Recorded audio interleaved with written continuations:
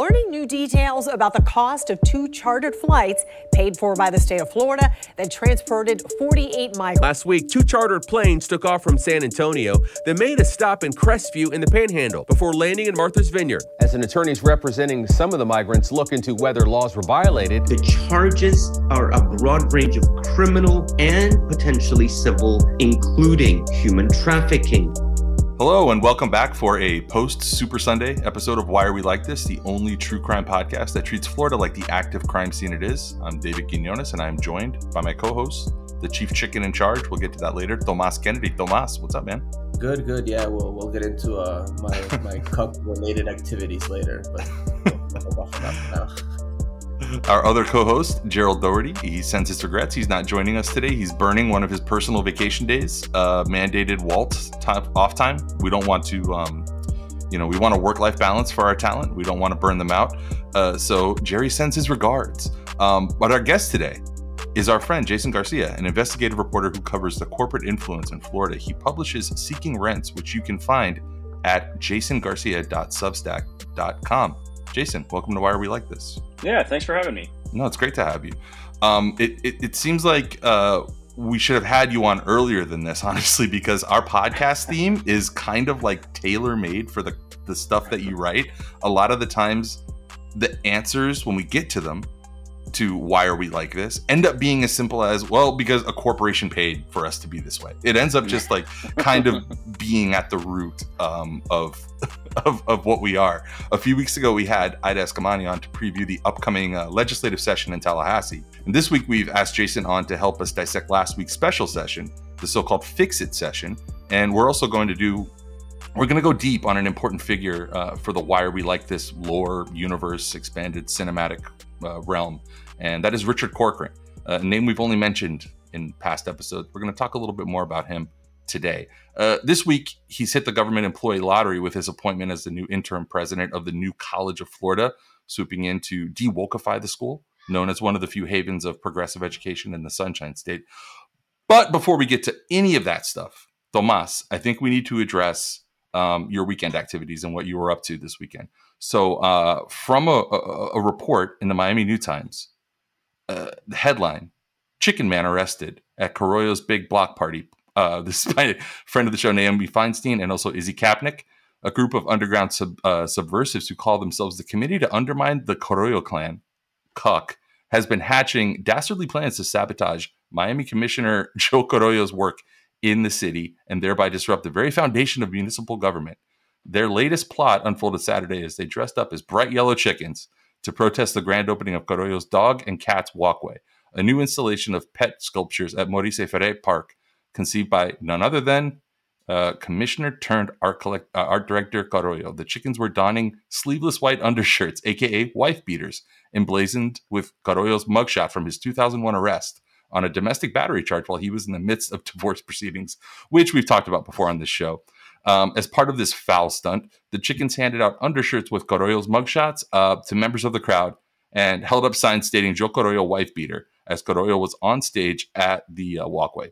Tomas Kennedy, the damned old boy, a writer, activist, and member of CUC, tells New Times the group, quote, was not yelling or being physically disruptive when the Miami-Dade Police Department approached and booted the chickens from the event. Quote, they were told they had to leave that they had to leave a public event in a public park, says Kennedy, whose past protests against Governor Ron DeSantis prompted state officials to ban him from the governor's press events. Tomas, where'd this come from? And did you keep your chicken outfit? And where can I score 2XL in the wife beaters?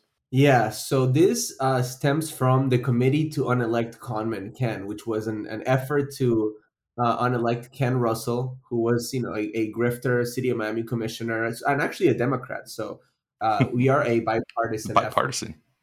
Yeah, so now it's evolved into the Committee to Undermine the Carollo Clan. And Joe Carollo is a nefarious, villainous figure in Miami politics, someone that has been in elected office, sucking off the teat of the taxpayer since the 1980s. In 2000, as you noted, Carollo was arrested for domestic abuse when he threw a teapot at his wife and proceeded to beat her, leaving her with physical bruise marks.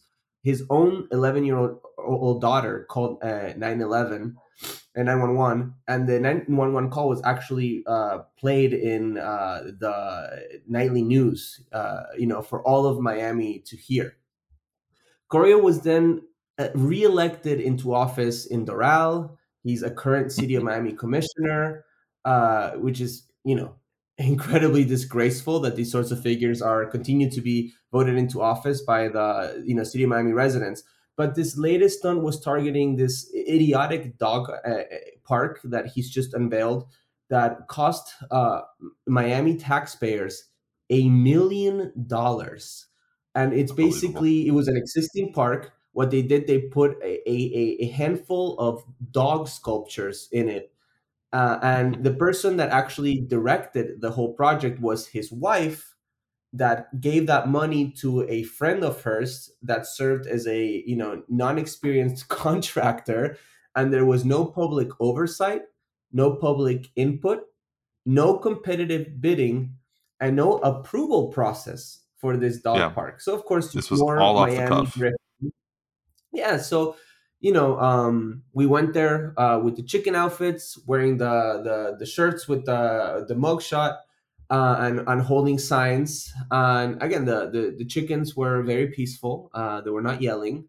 They were not disrupting, but they were passing out these undershirts to a rather enthusiastic crowd, I might say, that really enjoyed them and was quite hostile towards the commissioner, as you can see in the video that we've published from the event. Back up.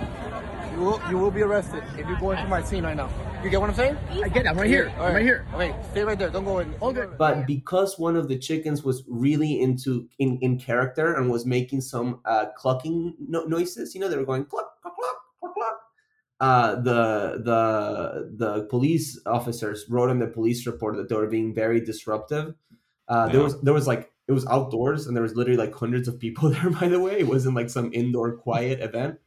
And yeah, they proceeded to arrest one of the chickens because he was passing out these undershirts at a public park in a public event. And we've retained counsel. We're in the process of trying to see if these charges can get dismissed, or if there's any legal action that we need to take. But it's obviously a pretty blatant violation of his civil rights.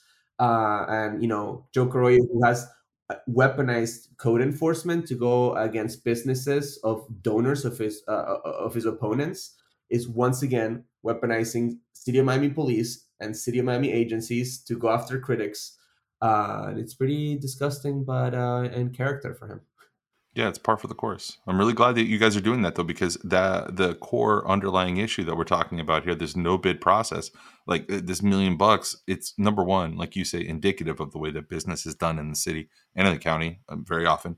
But number two, it didn't get any coverage. Like hardly anybody was talking about this. Like I didn't. The only way that I, as a just normal, bumbling through life citizen of Miami, encountered this story was like a municipal invitation. Like the city sent me an email like, oh, come on down to the dog park. There's this new, dogs and cats living together party with Joe Correa.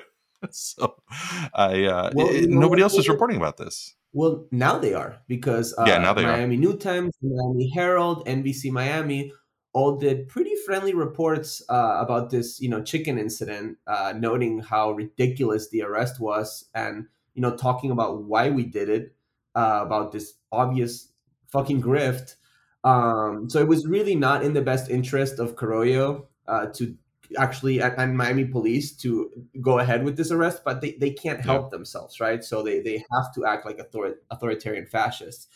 But rest assured, the committee to undermine the Carollo clan cuck is not intimidated, and we will continue exercising our First Amendment rights and participating in civic engagement. So downtown Miami, Little Havana, that makes sense for you guys to be dressed up as chickens. Jason, where would what would these guys have to dress up as around like Lake Eola, like labradoodles? I guess I don't know. Like what is like like Lake Eola, you got to do swans, I would imagine. Swans, yeah, stupid, easy one, easy layup. I missed Right. there. Yeah, it should have been swans. Yeah, but I suspect any sort of animal costume is a good way to draw attention to a story like that. Well, if I remember correctly, Lake Eola is also the place where you get and this might have been years ago, but you get arrested for feeding homeless people there. Like if you give them, That's so right. It's infamous for that. Yeah, times are tough. I can't abide that sort of behavior. No. That's got to be outlawed. Not in the state of freedom or whatever. Yeah. So on to our main topic that we want to talk about, which is the Florida legislative special session. There were 3 bills sent to Governor Ron DeSantis' office. Jason, before the show, was helpful enough to remind me that there were a few like less consequential things that got passed and moved along too. But we want to focus on some of the more familiar stalking horses that are baked into into this pending legislation. You know, it's things that you've heard before, right? Disney, Reedy Creek Improvement District, voter fraud. If Republican lawmakers had their priorities on that fix-it list, I'd venture a guess that none of them had higher priority, though, than Ron DeSantis leveraging his supermajorities in the legislature to insulate him from legal jeopardy for his part in running. I mean, I'm gonna call it what it is, which is like a human trafficking ring / campaign stunt in 2022 that garnered so much attention. However, before we get to these action items, there's something that I was hoping you might be able to expand on a little bit, Jason, for our listeners. There's this common thread, this strategy that DeSantis and that the Republican Party has kind of rolled out to great success over the last 4 years. And it reminds me a lot, because I've been watching this fucking HBO show, Last of Us.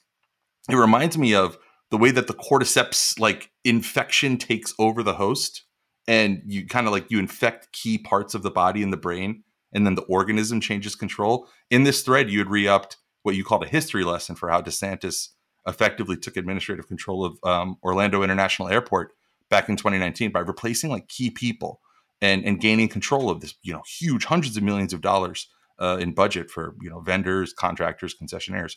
And like, can you talk a little bit more about what looks like it's becoming a kind of like a template or like a plan for how to take over institutions by just taking over key positions in their leadership? Because I thought that was a really astute observation that you made. Yeah, I'm happy to talk about it. And one thing to stress, I'll run through that history lesson real quick, but it didn't actually work, at least as planned, in Orlando, for reasons that I'll talk about and that are really sort of relevant to the discussion about what they just did with Disney's district. But yeah, the story I was recalling was, in 2019, this is like right after Ron DeSantis took office, he appointed 4 people all at once to the board that runs Orlando International Airport.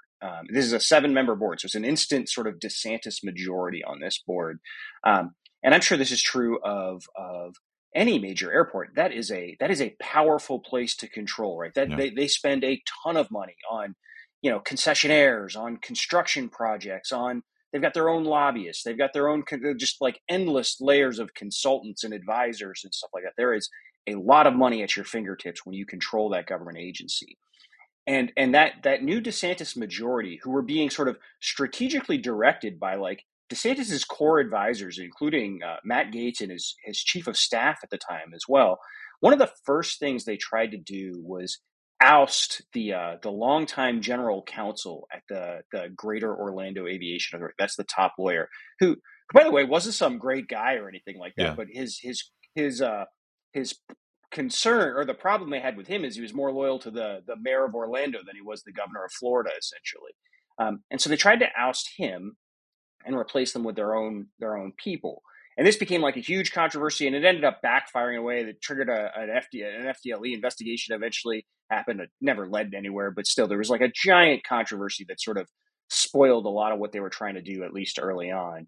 But I remember during that dust up, one of the people that was involved with trying to move these chess pieces around, and I won't name them because we weren't speaking for quote at this point, but But they sort of laid out to me like the strategy essentially that there was three key positions you needed to control at an agency like the Greater Orlando Aviation Authority to sort of essentially run the place. One was the board chairman, the next was the executive director, and the third was the general counsel, the top lawyer. And that's important because that's the guy who gives you legal cover for whatever you want to do. Almost all laws involves gray areas, right? So you need a lawyer to give you the opinion that what you're doing is legal, right? And so I thought of that because we were watching, we were all watching the new College of Florida situation where DeSantis just put 6 new people on the board all at once. And so I was watching that first board meeting with this new board, and like within an hour, they had ousted the board chairwoman and replaced them with one of their own. They had ousted the university president and replaced them with Richard Corcoran. They ousted they announced they're going to give a new general counsel's contract to Bill Galvano, a former Republican Senate president. I mean, it was the same 3 positions this person had been telling me about years ago. Is like that's the key to controlling it all. So I don't think any of this, to be clear, is new. Like, the people that were running these agencies before have all known this. What seems to be newer with DeSantis, and I can only sort of speak to the ones that have like sort of mushroomed up into sort of like a place where I've noticed them. It seems to happen almost like all at once. In a way, there's a lot less subtlety to it than there might have been under Jeb Bush or under Rick Scott. Yeah, I've noticed that, T. Like it's like the brake lines are cut now. There used to always be and you know this, Tomas, because you were a member of a number of actions like this, but there used to always be like, oh, well, this might get challenged legally, or he might not have enough votes, or there might, in his first, him being DeSantis, in his first term as governor, it felt like there were some checks, and now it feels like that they're gone. Yeah, I mean, it's pretty crazy. I mean, and this is from the same crowd that hates government, hates authoritarianism, is always decrying the government intervention and control, and they are the ones imposing this sort of government control over educational institutions, over all sorts of institutions across the state, right?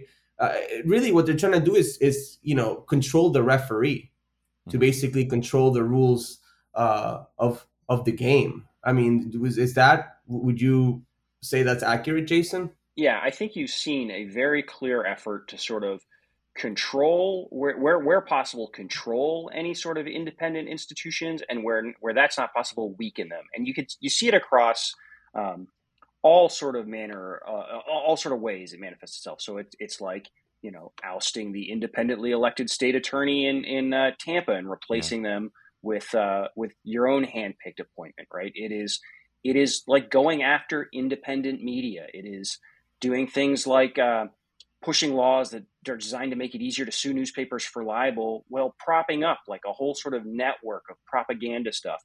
And it is sort of like appointing especially sort of ideological hardliners and loyalists onto these key boards. And like I said, what we saw in Orlando was happening was, the DeSantis administration wasn't like they just sort of set them loose and left them to do their own thing. They were very clearly like instructing them what they wanted to happen in a lot of situations. So I think it's also taking all these board appointments and just sort of micromanaging them in a way that maybe previous administrations had not. And the other thing we've seen, and this is true of all governors, it's just become more and more extreme over time, is kind of pushing the boundaries of or pushing into areas where the law isn't really clear and nobody's just ever really done before, and sort of taking advantage of the fact that nobody really knows how to respond. Right. And I'm actually going to take this back to a Rick Scott example where this sort of first manifests itself. Like one of the things Ron DeSantis is sort of famous or infamous for, depending on your perspective, is he has appointed sort of the most partisan judiciary we've kind of seen in Florida. Yeah, but part of the way he was able to do that, right. But part of the way he was able to do that is you dial it back to Jeb. Is we used to have this system that was meant to try and sort of extract some of the politics out of judicial appointments, and it was they had devised this hybrid system of these these nominating commissions that the governor couldn't just put whoever they wanted on as a judge. It had to go through these nominating commissions, and the power to appoint these nominating commissions was split between the governor and the Florida bar, which is essentially like a professional association for lawyers, right? Jeb didn't like that, and so he pushed for the ability to appoint all of the appointees to these nominating councils, but the bar still got to nominate like half of them. He had to still pick from half of them. Then Rick Scott sort of started rejecting all nominees put forward by the Florida bar, and nobody knew what to do with this. The law didn't say like the law said the governor had to pick someone nominated by the bar, but it didn't say like he had to pick from the very first slate they sent over. And he essentially found a way to like continue pressuring that process in a way that, the bar was either going to send him more people that he actually wanted, or he was just going to run these new nominating commissions without their appointees, right? And so that allowed these nominating commissions to get even more sort of controlled by the governor's office. And now you've got the Governor DeSantis not only sort of benefiting from that structure, but also like implementing what he has bragged about, this sort of like incredibly like rigid and deep dive screening process by sort of conservative advisors before he appoints a judge. And so it's all of this stuff. You just sort of keep pushing further and further and further. And if there's no pushback, you don't lose a court case. The legislature doesn't decide it's got a problem with it. You just go as far as you can. Yeah, it's just really crazy to me how they are just like putting stress on these institutions. And this is a typical it's typical of the authoritarian playbook, right? It's what you said. Take advantage of like vagueness in the laws, like push against that, see how far you can get away with as you like appoint, your cronies to institutions, right? And you're controlling the referee, you're like changing the rules little by little. It reminds me a lot, and I've written about this, of the Viktor Orban playbook, and others, of course, have written it. It's not an original thought. A lot of people have noted how similar it is to what's happening in Hungary, what's happening in Florida, right? And you've even had people like Christina Pushaw make those sorts of statements, right? She's admitted that, for example, a lot of like their homophobic and anti-higher education policies were inspired by the Orban regime, right? Another thing, though, that I think it's really important and that we've kind of touched upon at various parts in our conversation is that it's so much of this is not just ideological, right? It's not just about changing like Florida's education system and higher education institutions to serve a right-wing agenda. And I think this touches so much on Seeking Rents and the work that you do, Jason. So much of what the DeSantis agenda is about is grifting, right? Like all his cronies that are put in these positions are, financially rewarded for it. You know what I mean? They are, plugged into like the revolving door between public and private sector lobbying. Just today, you've had Richard Corcoran, who we're going to talk about. How much are they planning to pay him? Like, is it like $700,000? Yeah, it's something like $699,000 for his first year salary. Again, this is from a government salary, ostensibly. I mean, like, and then it was like 400. Oh, sorry, yeah, it was like 400,000 higher than the previous guy. Too, yeah, plus a housing and car allowance. And he could make $1 million, and in future years if he gets the interim tag removed, and then right. I think that he's still getting his pension or his retirement, which is over $100,000 from previous jobs. It's crazy. Yeah. It's crazy. All their work is financially rewarded, at the end of the day. And even like the loser, like B like list cast of characters, like for example, Kelly Stargell, who is a state senator that was, known for being like very culture warrior, like anti-abortion. She just got a position in some other like, minor like university or whatever after she lost her congressional race. So all of the loyalists are rewarded for their loyalty at the expense of us, the taxpayer. Yeah, to exorbitant degrees. Yeah. Yeah. One thing I'll add to that. I mean, obviously, I would sort of, I wouldn't go quite as far as to sort of declare it all grifting. Maybe there's some things, but I mean, boy, they sure give people a lot of ammo to sort of support that. And so I'm thinking, because we'll talk about this more in general, this migrant relocation stunt. Yeah. the records that are coming out of this lawsuit and that the Miami Herald is reporting are just like astounding. You had the governor's, top aide for this program, his public safety czar, quote unquote, Matt Gaetz is one of Matt Gaetz's former law partners, using a secret private email address with a pseudonym right after a Silence of the Lambs character pseudonym, using that to communicate and coach a former client of his on how to win the contract for this program. And this vendor has since been paid like more than $1 million. We still don't seem to know exactly how much, and nobody has yet been able to account for exactly how all that money was spent, because the actual flights themselves didn't cost nearly that much. I mean, Jason, this goes back to the thing that you and Tomas were just talking about, which is the breakdown in norms. I don't know if either of you were covering Florida politics before 2010, but it used to be pretty easy because we have really good sunshine laws here and good transparency laws.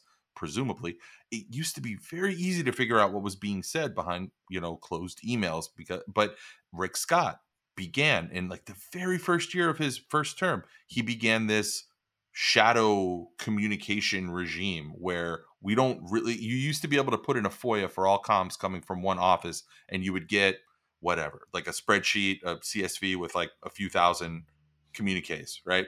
And then literally a few months after Rick, and you can find contemporaneous reporting from back in 2010 when Herald, Democrat, all of them were reporting about this. All of a sudden it stopped. You would put in a FOIA and you would get back like, it's Jason's birthday, don't forget to bring cupcakes tomorrow, from like departments. And that was the only emails that were being sent, and nothing of business was being sent. And you're like, okay, well, whatever. That's something that Rick Scott, his, corrupt ass did 12 years ago. No, it sets a precedent. It's still, it's still the way that business is done. Like they're not going to step away from something like that when it's proven that it can work for them. Right. Yeah, I've been covering Florida politics since the Jeb Bush administration, and when you can see just sort of like the slow sort of descent of public records timeline for turnarounds and stuff. Right. Jeb and Charlie Crist were both great on responding. Like, I mean, it felt like it was a faithful sort of attempt to comply with that. Things started to really slow down under Rick Scott, and under Ron DeSantis, they've reached a point that, ask any sort of longtime journalist in Florida, and they will tell you they've never seen an administration take as long as the DeSantis one does to turn around just basic public records. Some of the simplest records you can request in Florida politics are just applications for appointments. So we're talking a lot about gubernatorial appointees. So when the governor appoints someone to, the New College Board of Trustees Board or the Greater Orlando Aviation Authority Board, they have to fill out these pretty detailed applications. It's just a totally customary record for people to request when they're trying to learn a bit more about the background of these folks. These should be turned over. These could be turned over within hours. They're easily accessible. There's not a lot of redaction that they're has to go into digitized. them. They're available. Yeah, digitally. Yeah, exactly. You'll wait 3, 4, 5 months just to get a couple of applications out of this administration. If you want something significant, you're waiting even longer. I am still waiting on a records request I submitted immediately after the end of last year's legislative session, just asking for emails from the governor's legislative affairs director. All I'm looking for is to see what the governor's office was working on legislatively, because a lot of times they're not talking about everything they're working on, right? Mm-hmm. I still don't have those emails, and it's just an email. It's a request for emails. There's a lot of them. Don't get me wrong. So I was budgeting, reasonably, I would expect that to take 3, 4, 5 months to do. It is taking. We're coming up on now a year just about on this stuff. This is a whole rabbit hole we could go down to, Tomas, like about like public records law and the way that it's eroded here in Florida over the course of the last decade. I don't know what were you about to say, T? I cut you off. Yeah, I mean, I think Jason not probably, like, you have much more experience with public records requests, and your job like entails so much of that, your reporting. But I have some experience in it, especially recently in regards to like my lawsuit against the governor, in regards to some other work that I've been doing. And I have the exact same experience. It is so hard to get them to release stuff to you. When they do send you stuff, it is just absolute garbage most of the time. When you have to request it again, you have to sue them. For my lawsuit against the governor, I'm actually I filed a lawsuit in federal court, and one of the reasons is because partly, like to prompt the release of information through the discovery process, because it is impossible to get documents from them in good faith. And I'm telling you, they will respond with absolute garbage, or just like, mountains of useless emails and information just to like troll you, which seems to be their like modus operandi for most things, which is just to troll, whoever is a critic, or, It's a gamesmanship. journalist that It's wants all to it's all it's support. all been it's all gamesmanship, and it's like a full, like to Jason's point earlier, it's like it used to be a begrudging relationship. Like, okay, we know that we need the media, we know that we need Jason Garcia, we know we need Mary Ellen Class. I mean, like, we can't just like throw a middle finger at them. So like, let's cooperate with them. Now it's just a like, two guns blazing, like, fuck you guys, come pry it from my dead hands. And I'll tell you one other thing too. This is a little different, but it makes me think of like, you know, Jeb's reputation is sort of taken a bit of a hit in the sort of the presidential election version of him. But Please clap. Pobrecito. he was like, if you are interested in policy, he was like an absolute sort of like joy to cover. Joy is like a probably stronger word than anything, but you would stand in there with him and have like legitimate policy debates with him. I enjoyed covering Jeb far more than I enjoyed covering Charlie Crist, because Jeb could sort of speak policy, right? Like, and Jeb would, when you ask a question to Jeb, right? If you mess up your premise, if you got something in there where he senses that you don't actually know what you're talking about, and you're just sort of repeating something somebody else told you to say, he would pounce on that, and it was over, right? Yeah. Rick Scott began the process of not even engaging in questions. He would still take the questions, but the answers would have like, absolutely no correlation to the question asked, right? And of course, Ron DeSantis has gone down the rabbit hole of, gone down the path of like barely even taking questions to begin with, And if he does, it's just, only to tee himself up for right. indicting the question, indicting the premise Yeah. of you asking the question. Like, well, Right. Jason, I'd love to answer that question, but unfortunately, we're in the throes of the woke mafia here in Florida, and Right. it's ridiculous that you would even ask that question, right? Just like so, Right. and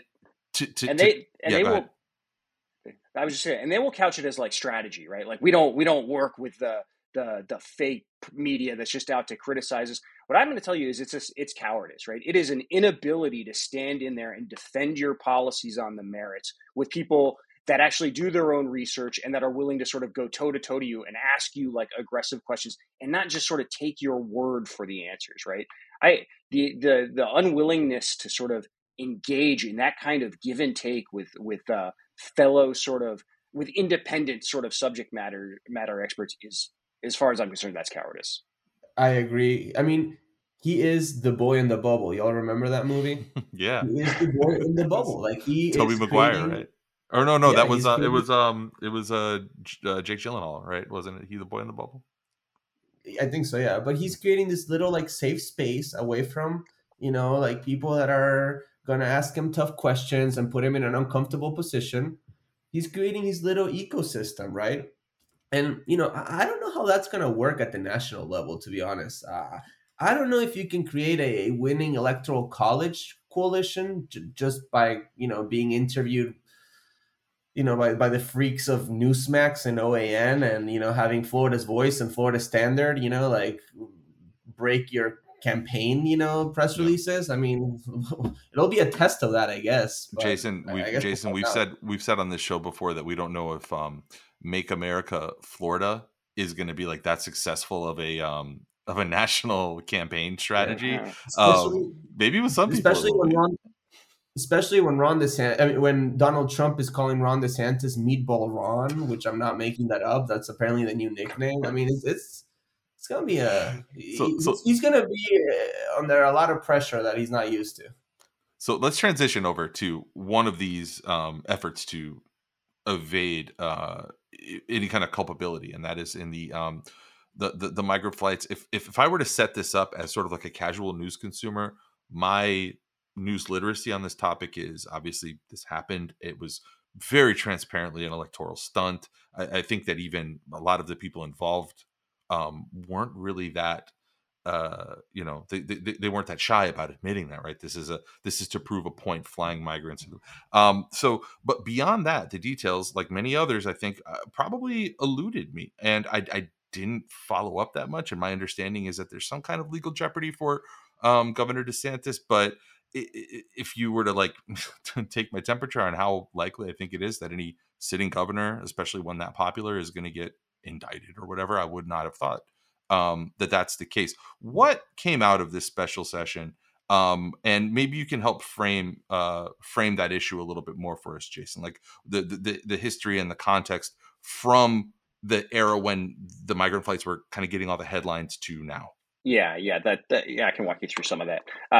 So just to wind back the clock a little bit, all of this came out of a program where the legislature last year, at the governor's request, put I believe it was $10 or $12 million, 12 million dollars into the budget for this migrant relocation program, which specifically said the government was specifically to remove unauthorized aliens from this state.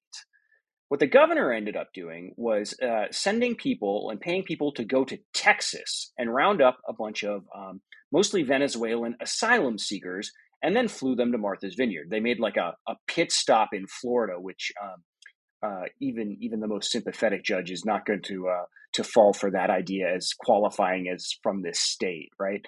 And to the point of that, it was a stunt that everybody, I mean, they filmed it all and provided the footage to Fox News, right? I mean, it is very clear, and they have been very clear in their public statements that this is to expose what they view as the hypocrisy of places that are embrace immigrants and migrants and stuff and support immigrants, right? So he found himself in quite a bit of trouble here right from the beginning. Now I wouldn't say, I don't think like he was facing like criminal, like legal type trouble, but more trouble that like his administration broke the law and that could create some problems.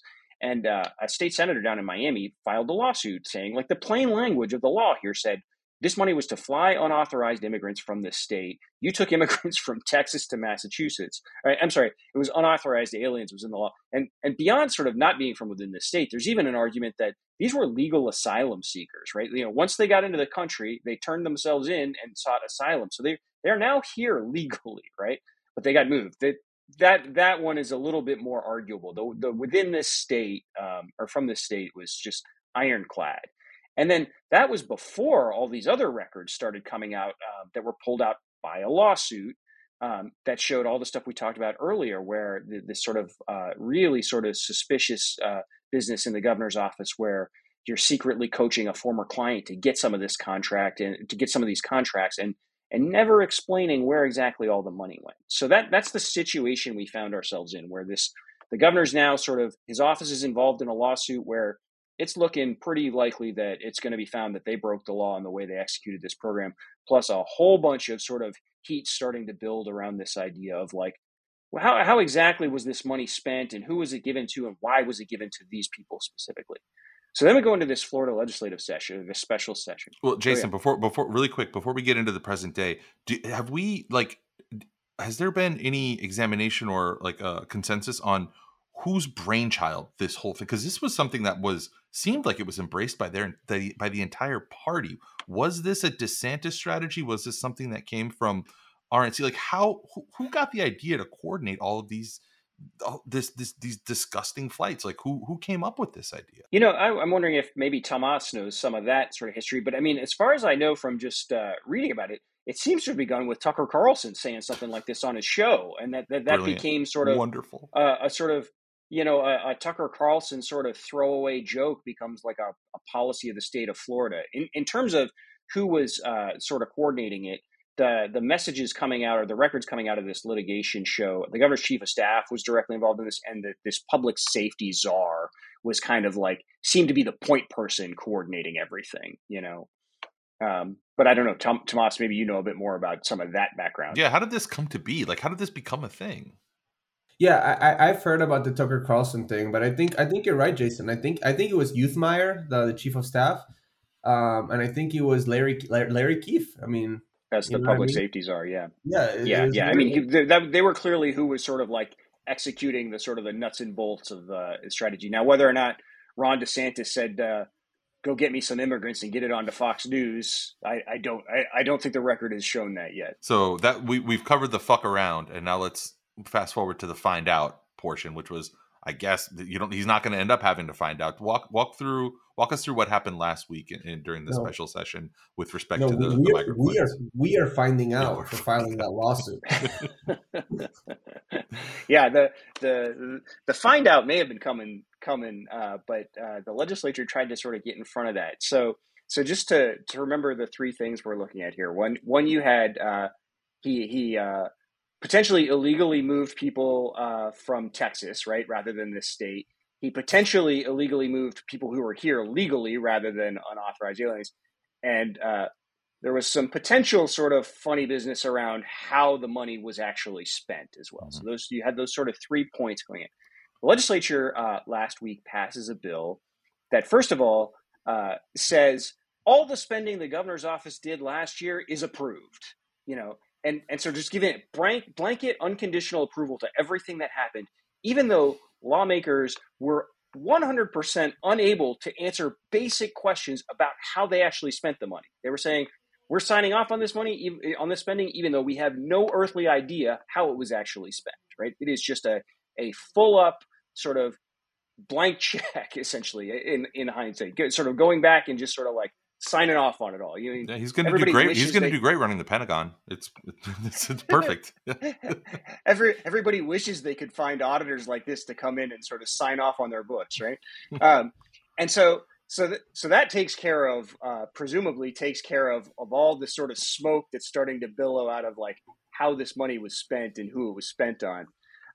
And then they rewrote the rules for this program going forward, where they made it very clear now. It says explicitly he can go anywhere in the United States and find unauthorized migrants and take them to anywhere else in the state. Essentially, you can make this stunt show national, right? And it says it very clearly. And they're doing this, by the way. The governor's office said they couldn't find enough unauthorized immigrants in Florida, right? So they're having to go out to other states to be able to pull this off, right? Which is just an insane sort of point.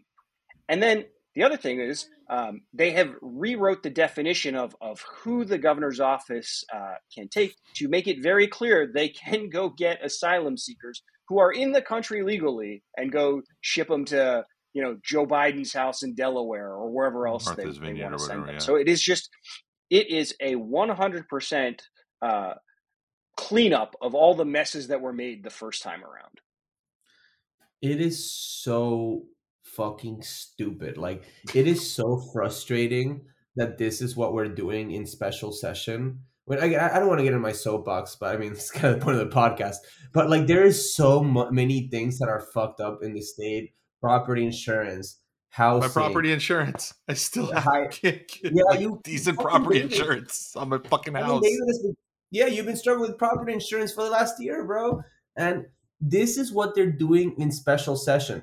And I don't know if you were watching the committees, Jason or David, but the Republican lawmakers were obviously uncomfortable with this, some of them, but they have to march along with the choreography that has been set up for them. We're saying like, but we're actually just sending, and also kind of trolling, but they're like, this is a good program. We're trying to send them to places where there's more resources for them, where there's laws to protect them. Yeah, tongue in cheek, being cute with that bullshit. Oh yeah. The House Speaker did a press conference at the end of the session where he started off saying that, but then made it clear, like, but when you actually send it to them, you see they don't like it or anything like this. He made it clear what we're doing is we're exposing the hypocrisy. And it's like, okay, so we're back to the stunt, using human beings for a stunt. Yes. And I will say, just to Tomas's point, there are a number of Republican legislators who, if you talk to off the record, will often sort of bristle about this stuff, but won't do anything about it on the record, right? And they won't do anything about it in public. And that, in one sense, that speaks to just how powerful DeSantis has made himself within the Republican Party by by ingratiating so much himself with the voters that sort of dictate primaries.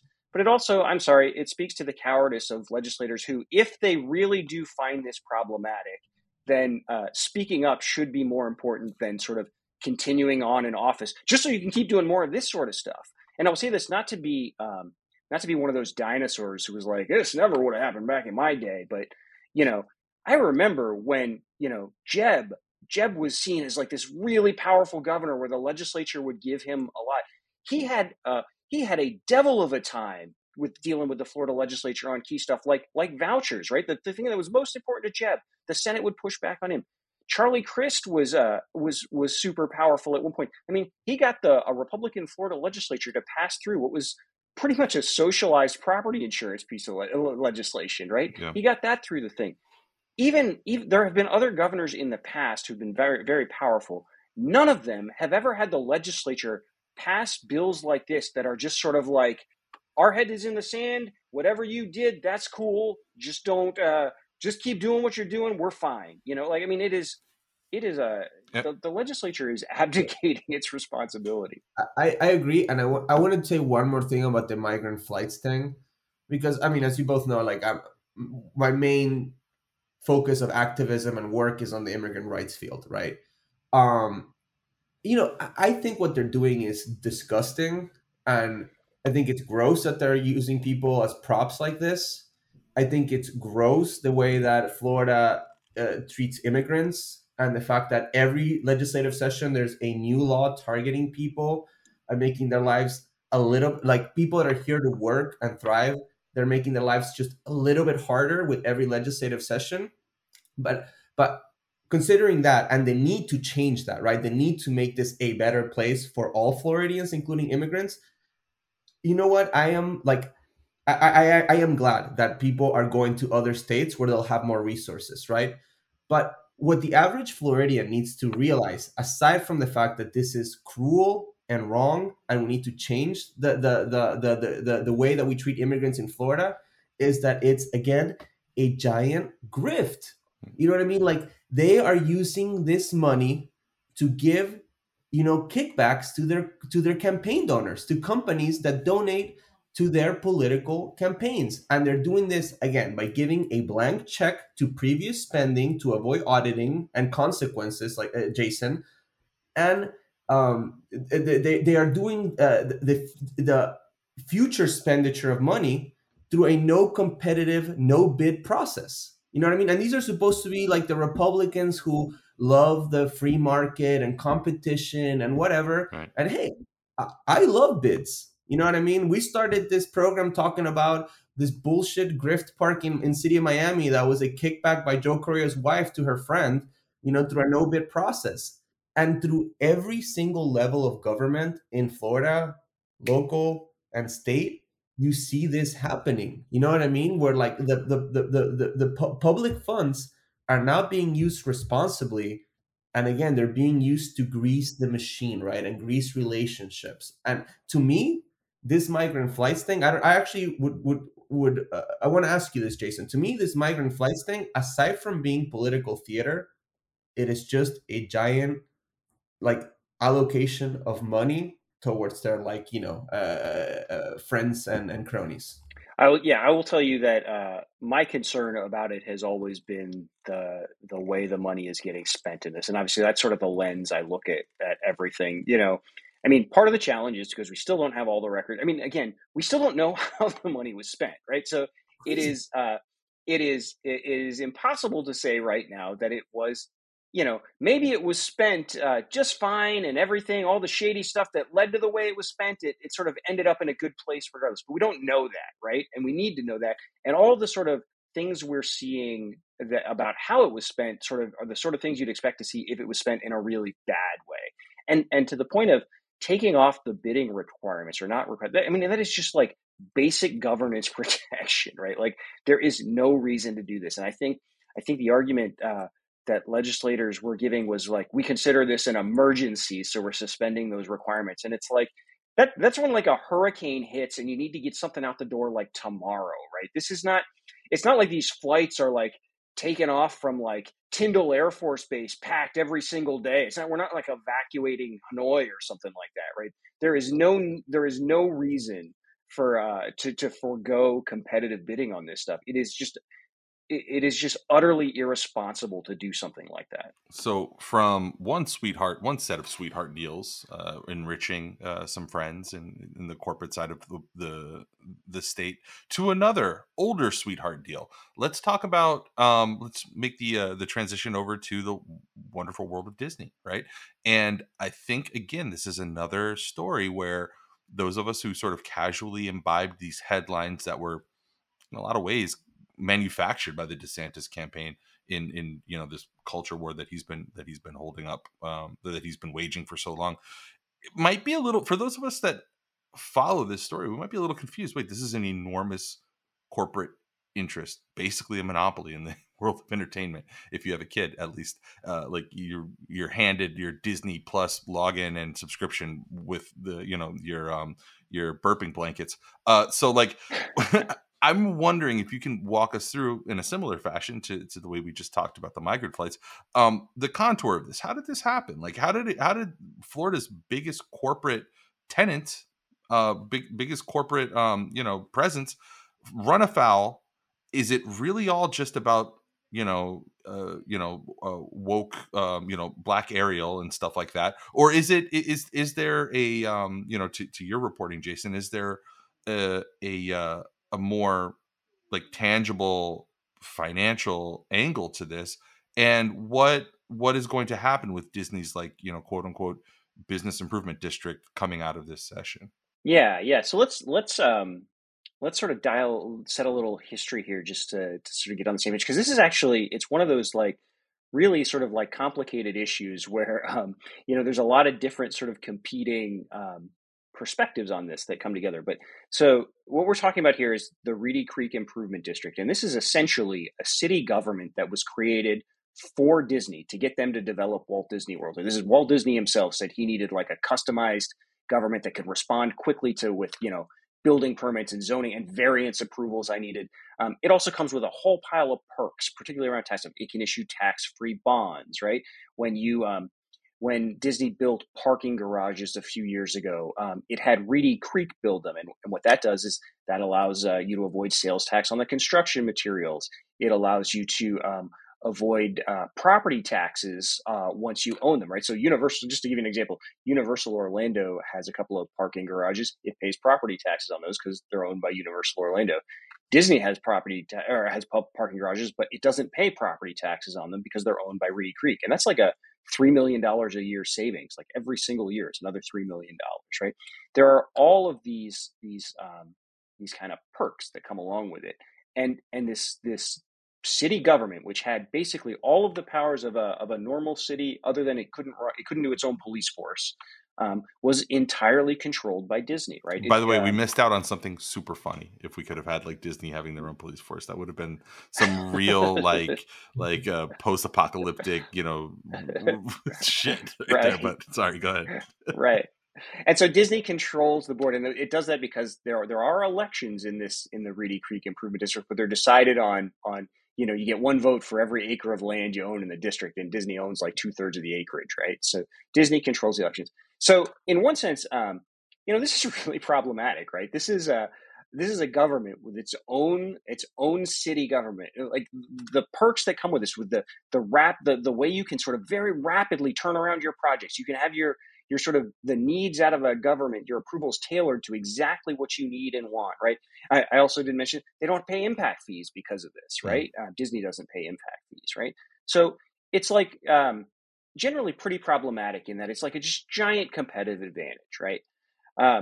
And a lot of folks are now sort of like pointing to that, like retconning that as like an explanation for why they went after Reedy Creek.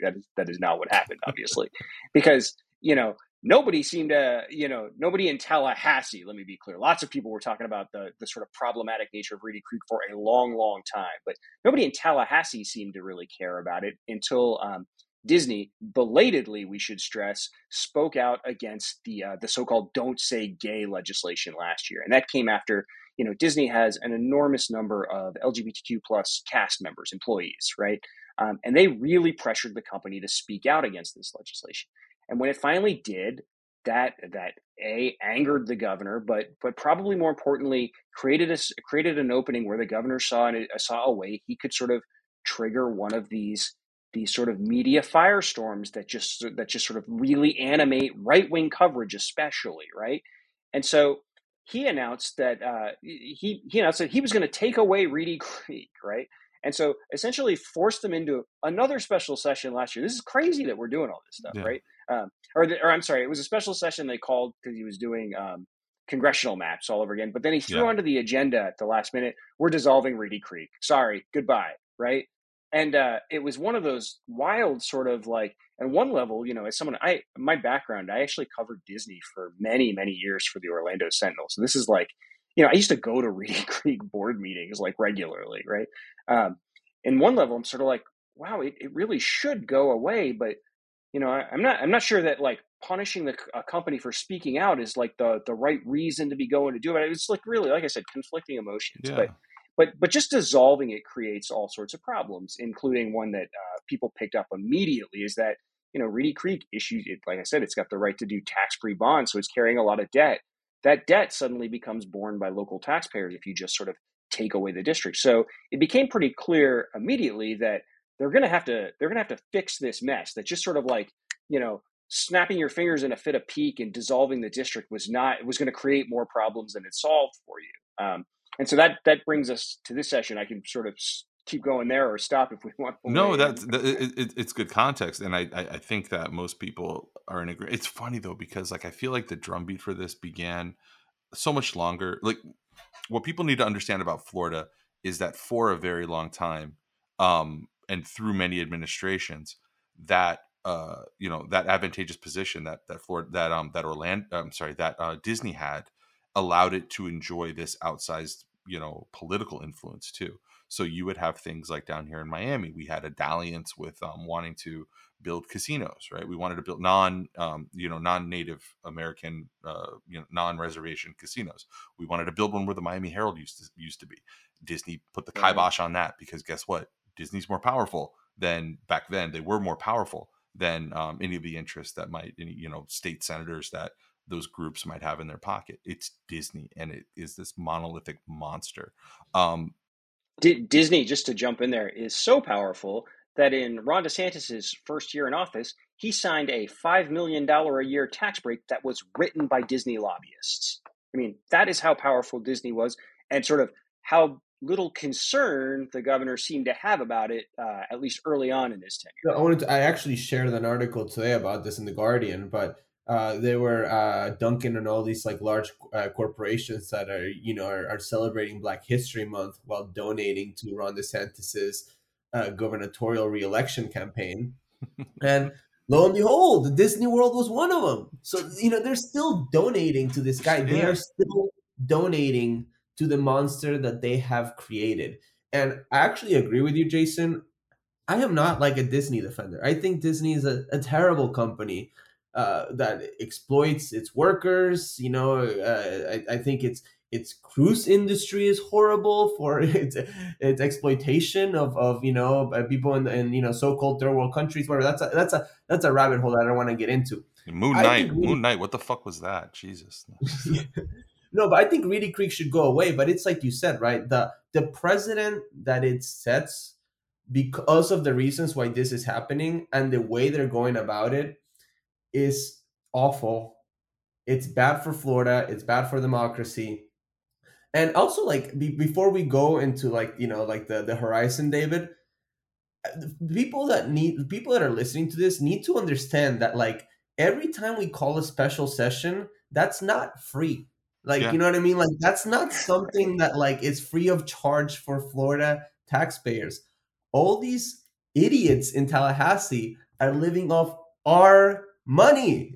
So, it's tens of thousands of dollars to, house them there and like run their transportation offices. costs, mileage rates, all that stuff. Yeah, reimbursements, Exactly. their staff. So much money for nothing, and we're getting nothing in return except stupid political theater. It's so frustrating. What I'm it reminds done. me of, Tomas, we just started this episode talking about Joe Coroyo, who is like kind of a tin pot, like petty dictator in his own right, but has done the same shit, picking winners and losers. When he and Jason, this is probably not a story that made its way, north of the 595, so you might not have heard about it, but we have like a beloved bar down here that a lot of people love to go to, called Ball and Chain. That's like kind of a local institution. It ran afoul for some of them, like such minor petty reasons. It ran afoul of Joe Coroyo, and he, leveraged the police force to impact their bottom line, to, fuck with the patrons, right? It's not much different, except that DeSantis could be president one day. It's really not that different, though, from just like pointing out your political enemies and using the power that you have to pick a winner and a loser, and to designate that your political enemy, in this case Disney, is going to lose out. So maybe that's a good way to transition to the horizon, like what's on the horizon. Like yeah. So what just happened, and sort of where we go from here. So like, just to set up, like, there was a situation that, for as problematic as the reasons were, and we forgot to mention the other thing that presaged all this, is Disney, which had been a major campaign contributor to Republicans in Florida generally, and to the governor specifically, announced it was going to stop making campaign contributions. Yeah. And that was probably more so than anything what kicked up this sort of sudden outrage and sort of willingness to stand up to Disney, right? But we were in a situation where, if you set aside the motives, if we were going to sort of thoughtfully get rid of the Reedy Creek Improvement District and try and legitimately like create some sort of level playing field, or take away some of the competitive advantages Disney had, there could have been some good that came out of it. That's not at all what they ended up doing. What they did, the bill they passed this last week in the special session, essentially leaves the place virtually unchanged. It took away powers like owning and operating an airport, which Reedy Creek does not have. Right. It took away a power like building a nuclear power plant, which Reedy Creek does not do, and is also, by the way, just one of the most absurd ones that comes up, that people say they could build their own power plant. No, they couldn't, because the Nuclear Regulatory Commission exists, right? They can't just sort of go out and do it themselves, right? Honestly, I might trust Disney more than the state of Florida. Right. But so they took away a bunch of powers that Disney either never uses, or Reedy Creek never uses, or hasn't used in like 50 some odd years. And it imposed a bunch of standards, like a transparency and financial standards, that Disney and Reedy Creek already abide by. So all of that is just almost entirely symbolic changes, right? It left all of the big tax perks in place: tax-free bonds, sales tax, property tax, impact fee exemptions, the ability to still provide your like customized zoning and rapid turnaround permits and all that sort of stuff, right? All of that stays the same. There's only two things that really changed. One was just the name of the thing, right? They sort of like changed the sign on the door, essentially. And the other was taking away Disney's ability to appoint all these, to choose all the board members that run this, and giving that power entirely to Ron DeSantis. And what legislators said at the time was, well, the Senate has to confirm them, right? So there's a check there. This is the Senate. They just passed a bill that said, hey, I have no idea how you spent that money, but I'm fine with it, right? That's the check we're relying on. I'm sure you did what's right, what you thought was best at the time. So you've got this situation now where, the governor is essentially personally in charge of a government that exists solely to oversee the property for one large business, right? Like, we have never had a situation where a politician has this kind of leverage over a single big private actor like this, right? And all of these privileges, like they stayed in place. They stay in place, so Disney gets to keep all its competitive advantages as long as it keeps making the governor happy, or it doesn't upset the governor, right? Like, that is a really wild place to be. Yeah.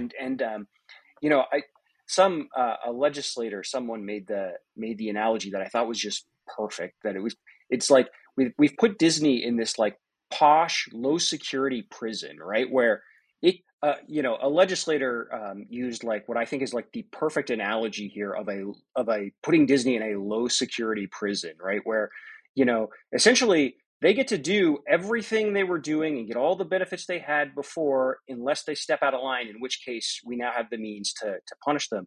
And the the sort of like potential ramifications of this sort of thing, and the potential ramifications here are like really quite chilling. So like, if Pixar makes a movie starring a transgender kid as a character, is Reedy Creek now going to deny Disney a utility easement it needs to get across a power line to build a access road to an attraction or something like that? I mean, the the potential sort of abuse in a situation like this is just the potential for abuse is enormous. And here's where I want to just bring it back to. We were talking earlier about how we saw sort of this attempted hostile takeover at the board that runs Orlando International Airport.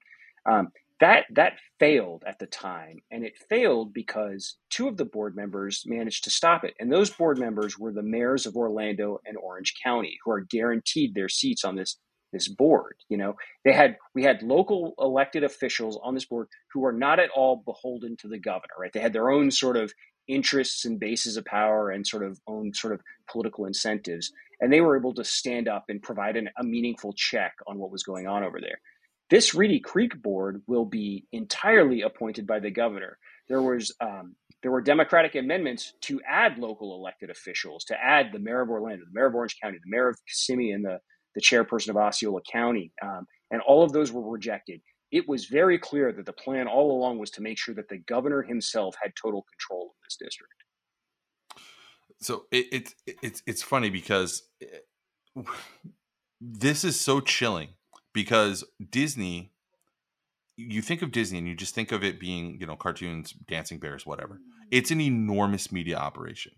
It has quasi-journalistic entities that it owns. It owns, the movie studios that make movies for grown-ups too. It owns movies where it owns properties where you can imagine either criticism of the government of Florida, specifically the governor, specifically somebody who's going to be running for president, who's going to be a huge public figure. Like if this was Comcast Universal, right, a competitor of Disney's, if this was Comcast Universal, you'd be right to say, wow, I guess maybe SNL is not going to be able to make fun of the president or of Ron DeSantis. And how many different, that's an easy one-to-one comparison. There's a million different platforms, TV shows, movies, creators, social network shows, all types of stuff that intellectual property that Disney makes that now, I mean, I was a Disney employee for a while. I was an editor at Fusion TV, which was a property of Disney, and it was also owned by ABC, which was owned by Disney, and a joint venture with Univision. And we had to run every article through legal. I did not have to do that at the Miami Herald. I never had to do that at Reuters. I had great editors at those places, but only working at that Disney property did I have to run every article that I wrote up the chain, and every article that I edited, I had to run the reporter's article up the chain to legal. And yeah, they did push back on things, and it was exactly that kind of stuff that they would push back on. And this was way back in 2012. I can't imagine what it would be like in this environment, as like charged up as it is now, and as it promises to only get worse. I mean, everything's politicized now. So right. This is like a butterfly effect of circumstances that I can only imagine are going to come out of that kind of control the governor's office having. It's right. insane. And here's like the most crass and basic one, as we mentioned earlier. Disney stopped making campaign contributions. You sort of wonder how long that's going to be the case, or before the next time it needs Reedy Creek to build a road through something, right? Like, yeah. Are we gonna? We've now got the leverage to like, yeah, you can build that road, but boy, my super PAC needs a little bit of a fusion. You know what I mean? Like like I said earlier, the potential for abuse in the situation where we've created, where one politician is essentially in charge of all sorts of pressure points over one giant corporation is it's really terrifying. To make it happen, a governor like DeSantis needs his hatchet men. He needs guys who can actually make it happen. And I'd like to finish up this episode by talking a little bit about one of those guys. On Monday, it was announced that the new College of Florida, as we alluded to earlier in the episode, had found itself a new interim president. As one of the few remaining progressive outposts in Florida's educational system, New College has been a more recent frontline for Ron DeSantis' culture war. And the new school leader is a familiar name. It's Richard Corcoran, who we've already talked about a little bit, right? The former Florida Commissioner of Education, former Speaker of the Florida House. Corcoran has been politically connected at the hip with DeSantis pretty much since DeSantis came on the scene as governor. I mean, maybe even predating that when he was in the when he was a congressman. He's helped him further his cockamamie anti-CRT agenda and help him garner a lot of those culture war headlines that he's earned. And Corcoran, he must be pretty fucking sick of his family, because he spending more time with his family is the reason that he gave 11 months ago when he resigned from that position as a commissioner. And I'm sure that the bid rigging scandal that implicated him had nothing to do with it, and that he was sort of facing, and that was kind of this was, of course, before we knew that that the Republicans were going to win so easily and so handily. This was election season, right? January, February, March 2022. A bit of a liability to have that guy as your education commissioner. And now he's back, right? Jason, maybe you're way more well versed on the history of who Richard Corcoran is. Maybe you can give us a little primer on who this guy is, why he's DeSantis' choice to run New School, and why, in an evolving theme on this episode, he's getting paid so goddamn much money to do it. Well, I'm not going to be able to give you a satisfying answer to why we're paying him $700,000. But so Richard Corcoran is a guy that essentially has been in the plumbing of Florida Republican politics since the early 1990s. I mean, he climbed up through the legislature as a staffer in the then minority office. He, eventually, probably the first time he really became sort of well known to folks was when he was Marco Rubio's chief of staff, when Marco Rubio was the Speaker of the Florida House. And he's just sort of continued to climb. He eventually became a legislator himself and became Speaker of the State House himself. And what Richard Corcoran brings to situations like this is knowing state government better than just about anybody else, and where all the different pressure points and leverage levers are all through state government, and helping people, who want to amass control of something, or who want to sort of create a situation, knowing all the different places to go, the buttons to push, and that sort of stuff. And the other thing, Corcoran is a guy I covered in the legislature for a long time. I actually wrote a long profile of him back when I worked for Florida Trend magazine. So, I feel like I've got a pretty good handle on sort of his career, and certainly, his personality at least up until that point. And one of the things that was always remarkable to him is he always preyed on the fact that other people didn't do their own homework, right? Like he would know and be confident that the people he was dealing with didn't know enough to know when he was, going too far, or when he's stretching too. So like an example is he's got this reputation, or he had this reputation as this master of legislative rules, right? Which are, just the total arcane, sort of the plumbing and the scaffolding of how the legislature works, and knowing the rules is really important. But it's not so much that he was like a master of that, or at least that's not what he just knew that nobody else really read him. So, he could be confident that sort of people would believe that he was a master because they weren't, you know what I mean? Like, he's really good at sort of taking advantage of those kind of situations. That's so perfectly Florida for like a guy, this sort of fixer guy. Like I think of oh gosh, the last name escapes me. Max Stepanovich, right?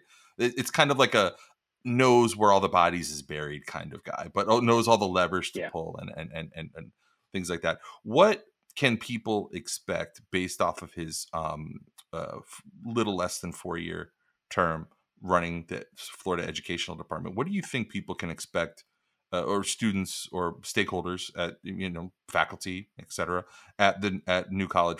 Like I joked about de-wokifying, at the beginning of the episode, but what do you anticipate a Corcoran interim presidency to be defined as? Yeah, I mean, what I would expect based on sort of watching a lot of his career is that New College of Florida will essentially become an arm of the governor's presidential election campaign, right? And it will be used in ways to generate sort of media and sort of issues that the governor can campaign on or benefit from.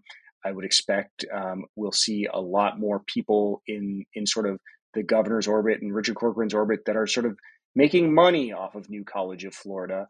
And I would expect the sort of the state sort of influence over curriculum and philosophy and sort of what is taught and what is allowed to be taught. I would expect that to become far more hands-on in a way that people probably would have never seen with a public university or college before. So if you're wondering how all this money moves around and how it buys the influence that it that it garners, there's only one place to go, and that's jasongarcia.substack.com. That's Seeking Rents. Jason, our guest today, thank you so much, man, for coming on and talking about all this stuff with us, and thanks for spending so much time, because we kind of pushed the 1.5-hour limit here, so we appreciate it. Yeah.